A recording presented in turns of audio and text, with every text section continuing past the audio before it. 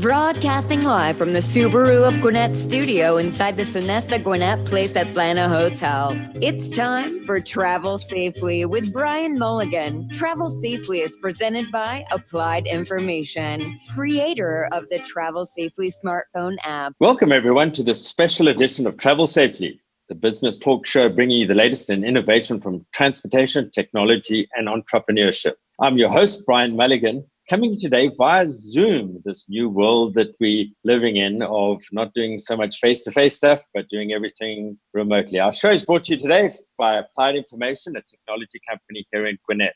We're faced with very difficult and uncertain times, and to help us understand how this is affecting the trucking industry, welcome today Rebecca Brewster, the President and Chief Operating Officer of the American Transportation Research Institute, or ATRI.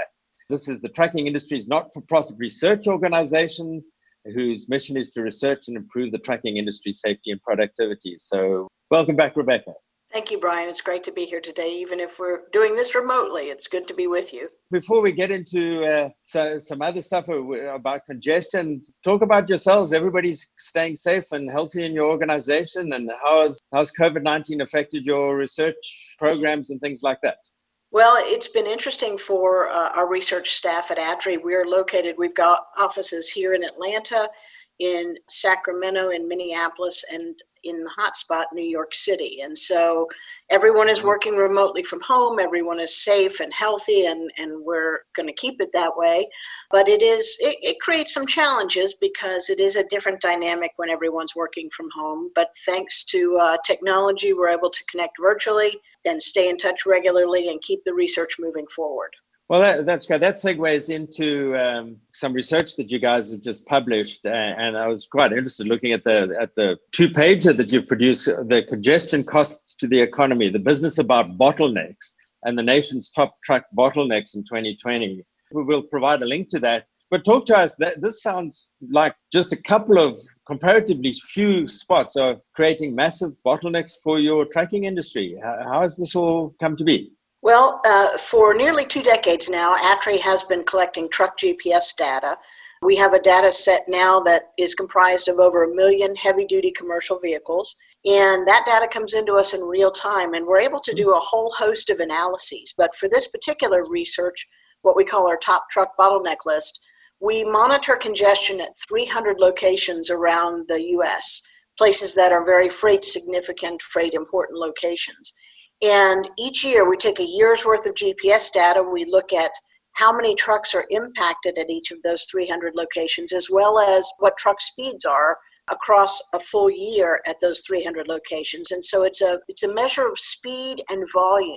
And of those 300 locations, the ones that have the worst congestion that is impacting the most number of trucks become our top 100 list. And so in February, we released the 2020 list. The number 1 location for now the second year in a row was in Fort Lee, New Jersey. It's actually where the George Washington Bridge that connects New York and New Jersey comes off on the New Jersey side, and it is just a traffic nightmare for folks. But closer to home here in Atlanta, we had the number 2 location on the list, so the second worst truck bottleneck in the country is right at Spaghetti Junction. And we have 7 of the top 100 truck bottlenecks in the Atlanta area, and 3 of them are in the top 10. So we are certainly no strangers to congestion here in Atlanta. And as I always tell people, although this data is sourced from commercial vehicles, if trucks are going this slowly, the cars in that traffic stream are going that slowly as well. So it really is everyone's problem, although we're measuring it using truck data.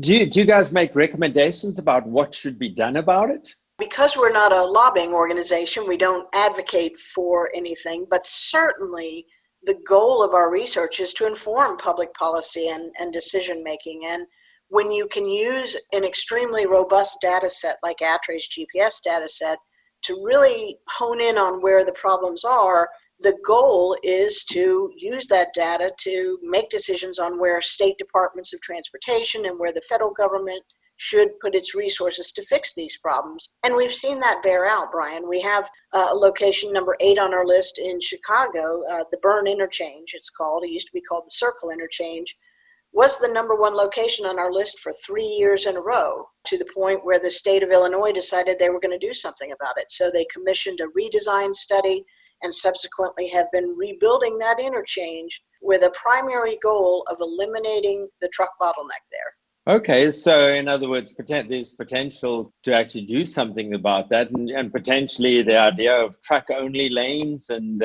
things like that, giving respect to the trucking industry and how it's the lifeblood of our economy. I mean, I've often heard said in Atlanta that, yes, the traffic is terrible in Atlanta and the heavy trucks and so forth, but that's a consequence of the economy doing well. If the economy wasn't doing well, then we wouldn't have the traffic. That's right. And people sometimes miss that point that seems obvious to us in the trucking industry, but we're not out there in congestion because we like to sit stuck in traffic. We're out there and it's congested in locations where there's high population densities, where there are a lot of people, and with a lot of people comes a lot of demand for all the goods that are brought on trucks. 70+% of the nation's freight is delivered by truck. And so we always say, if you got it, a truck brought it. And everybody working from home can look around your living room and your family room, and everything you see was at one point in its life on a truck. Yeah, and it would seem to me that, as we're moving away from the old ways of delivering stuff with the mail and so forth to the new way of distribution and sort of low friction delivery, are the actual tracking numbers in absolute terms just going up and up and up? The number of trucks on the road and then demand for trucking? Certainly the demand for trucking is on the increase, but where that demand occurs and the types of vehicles that are being used has changed as we've seen this tremendous growth in e-commerce. I mean, certainly those last mile deliveries are on the rise, and nowhere is that more evident than now during COVID-19, when we're all stuck at home and ordering and having as many things delivered to us at home as we possibly can. We still have to deliver things by vehicle and by truck, but certainly how those goods get to us, it's a little different now than it used to be. Yeah, for a research organization, I would think that this is, aside from the human tragedy of it all, this is an interesting research study. I mean, what happens to the trucking industry if the trucking industry has the same demand, more or less, that it's always had, but there are 50% fewer private vehicles or whatever the number is? Are you noticing a radical difference in congestion spots and bottlenecks and things like that, in the last week or two? Absolutely. So we had heard anecdotally from a lot of our trucking friends, our professional driver friends, that they were seeing less congestion. So we wanted to test that out with our truck GPS data set. And so we looked at several locations around the country, including Spaghetti Junction, and we looked at 3 years worth of data, the third week in March from 2018, 2019, and now 2020. And Brian, the changes have been incredible. So at Spaghetti Junction, afternoon rush hour, 4 to 6 p.m., truck speeds are averaging typically 14 to 15 miles per hour. The third week in March of this year, with everyone sheltering in place, truck speeds were averaging 53 miles per hour, so nearly up to the posted speed limit. An incredible change. And what surprised us was, you think of, the biggest hotspot, New York City. Well, we monitor congestion on a section of I-495 in Queens, so in the thick of it all. And there, again, we saw tremendous changes in the afternoon rush hour. But surprisingly, there we looked at the morning rush hour because that's worse. Surprisingly, even in the COVID-19, everyone stay at home, truck speeds were still just 38 miles per hour. They were better than the 16 they generally average during rush hour, but they were still 38 miles per hour, which means those trucks were sharing the road with a lot of cars still during the third week of March. We'll talk more about the COVID-19 impact on the trucking industry and what that's meant to the people who deliver our freight. But before we get into that, historically, the trucking industry has been saying that there's just a huge driver shortage. Is that still the case? What is it? Where does that stand at the moment? Well, certainly we, before the COVID-19, were experiencing a tremendous driver shortage. Projections from the American Trucking Associations were that we are currently about 60,000 drivers short, primarily focused in the over-the-road sector of the industry. But without any relief in sight, those numbers were going to grow over 100,000 drivers needed in the out years, 5 to 10 years. Well, I think we still have that shortage. It's not as if we've suddenly filled a bunch of seats, but it's interesting because as we see tragically under this COVID-19 world that we're living in now, unemployment claims going up tremendously. Here is an industry in the trucking industry that's still operating, still has good paying jobs, and provides a lot of stability as people see, because not only in the good times, but in the bad times, people still need to have everything that comes on a truck. Well, that's insightful. So, folks consider a career in the trucking industry. Have you seen a reduction in accidents in this period of comparatively fewer cars on the road? Tragically, with crash data, it's too soon to tell because we don't have the data yet. But I will tell you that in other research we've done, Brian, when we've looked at crash involvement for large commercial vehicles, it certainly does tend to spike during the rush hour periods. Now, generally, that's because trucks are sharing the road with more vehicles. And so, the hypothesis is, if that is the case, if the trucks are sharing the road with fewer vehicles, you're going to see fewer crashes. So the data will tell us when we have the data available, but that would be the hypothesis. Okay. After the break, what we're going to do is talk about COVID-19 and how that's impacting the trucking industry, and plus talk about a survey that you have sent out to your drivers and looking for some feedback from your drivers. But first, let's have 30 seconds with Sarah.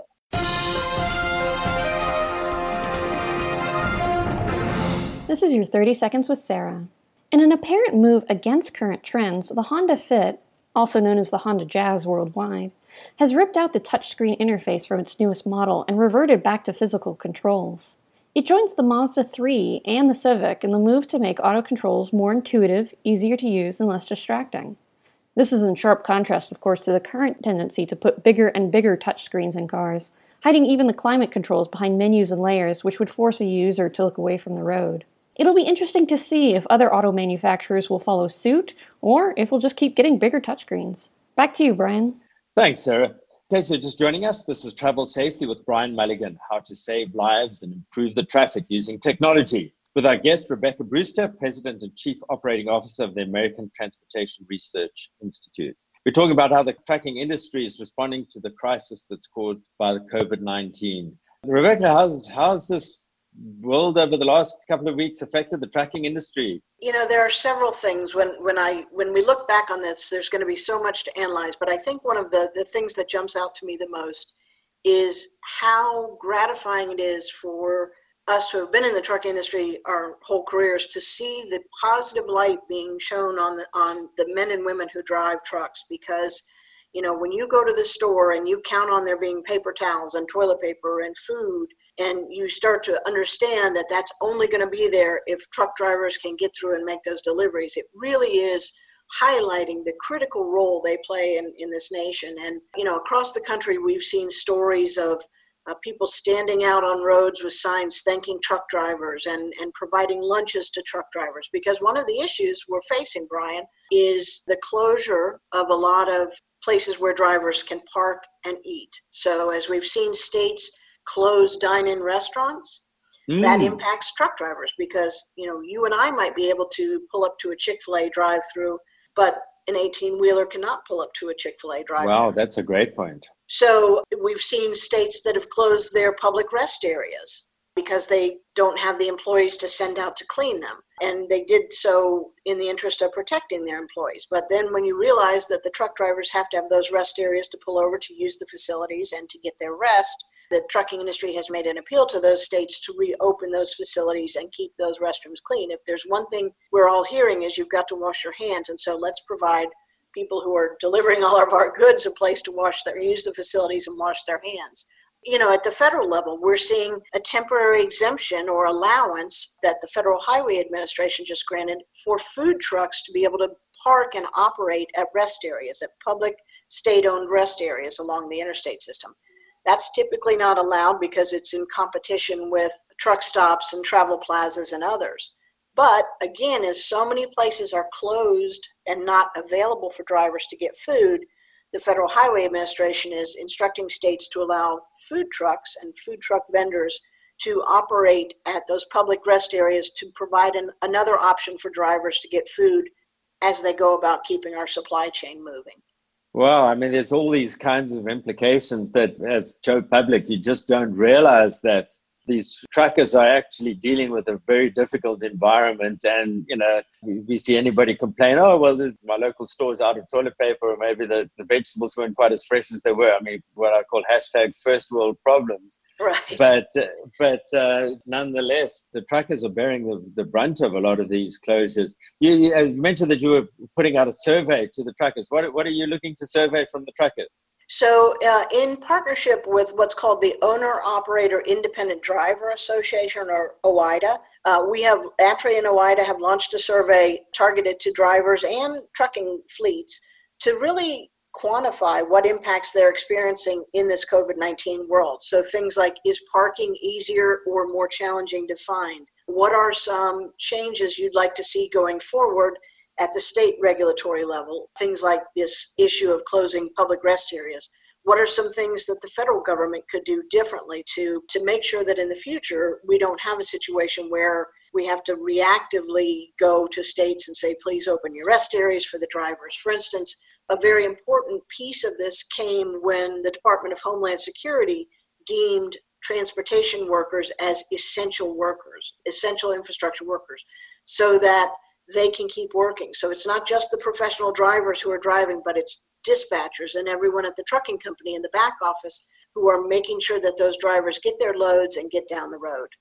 Yeah, there's certainly a lot to this. And as you were speaking, I was just doing some mental arithmetic because I was coming back to your very nice 2-pager on congestion costs to the economy and just how powerful it is. In other words, then here you've got that there's a $75 billion annual cost to the trucking industry. Well, interesting, that's all passed on to the consumer.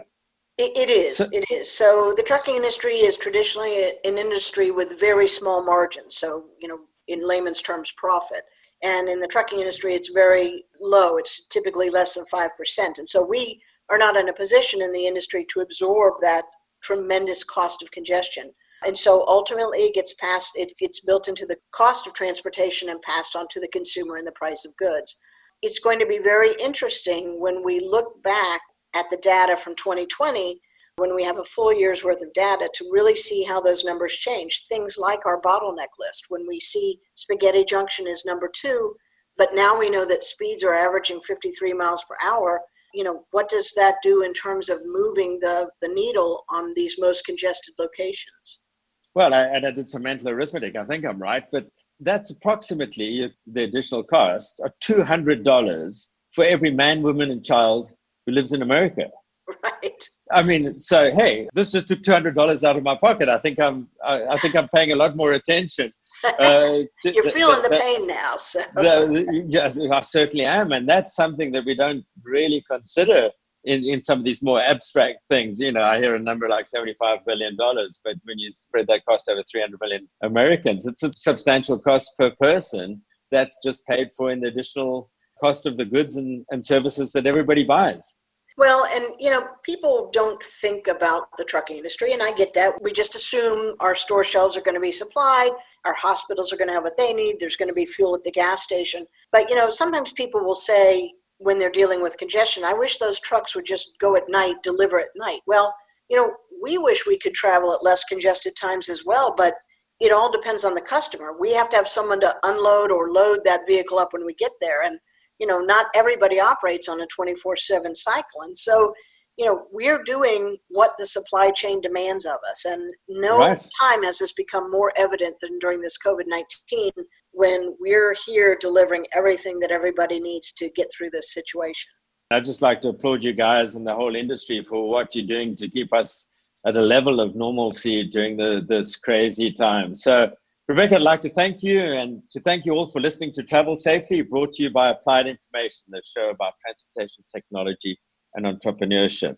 Today, we're talking to the trucking industry with Rebecca Brewster, President and Chief Operating Officer of the American Transportation Research Institute, based in Marietta, Georgia. Rebecca, thanks for all you do and for all the people working in the trucking industry, helping make Georgia and the world a better place. Thanks, Brian. Until next time, this is Brian Mulligan signing off from Business Radio X. And travel safely.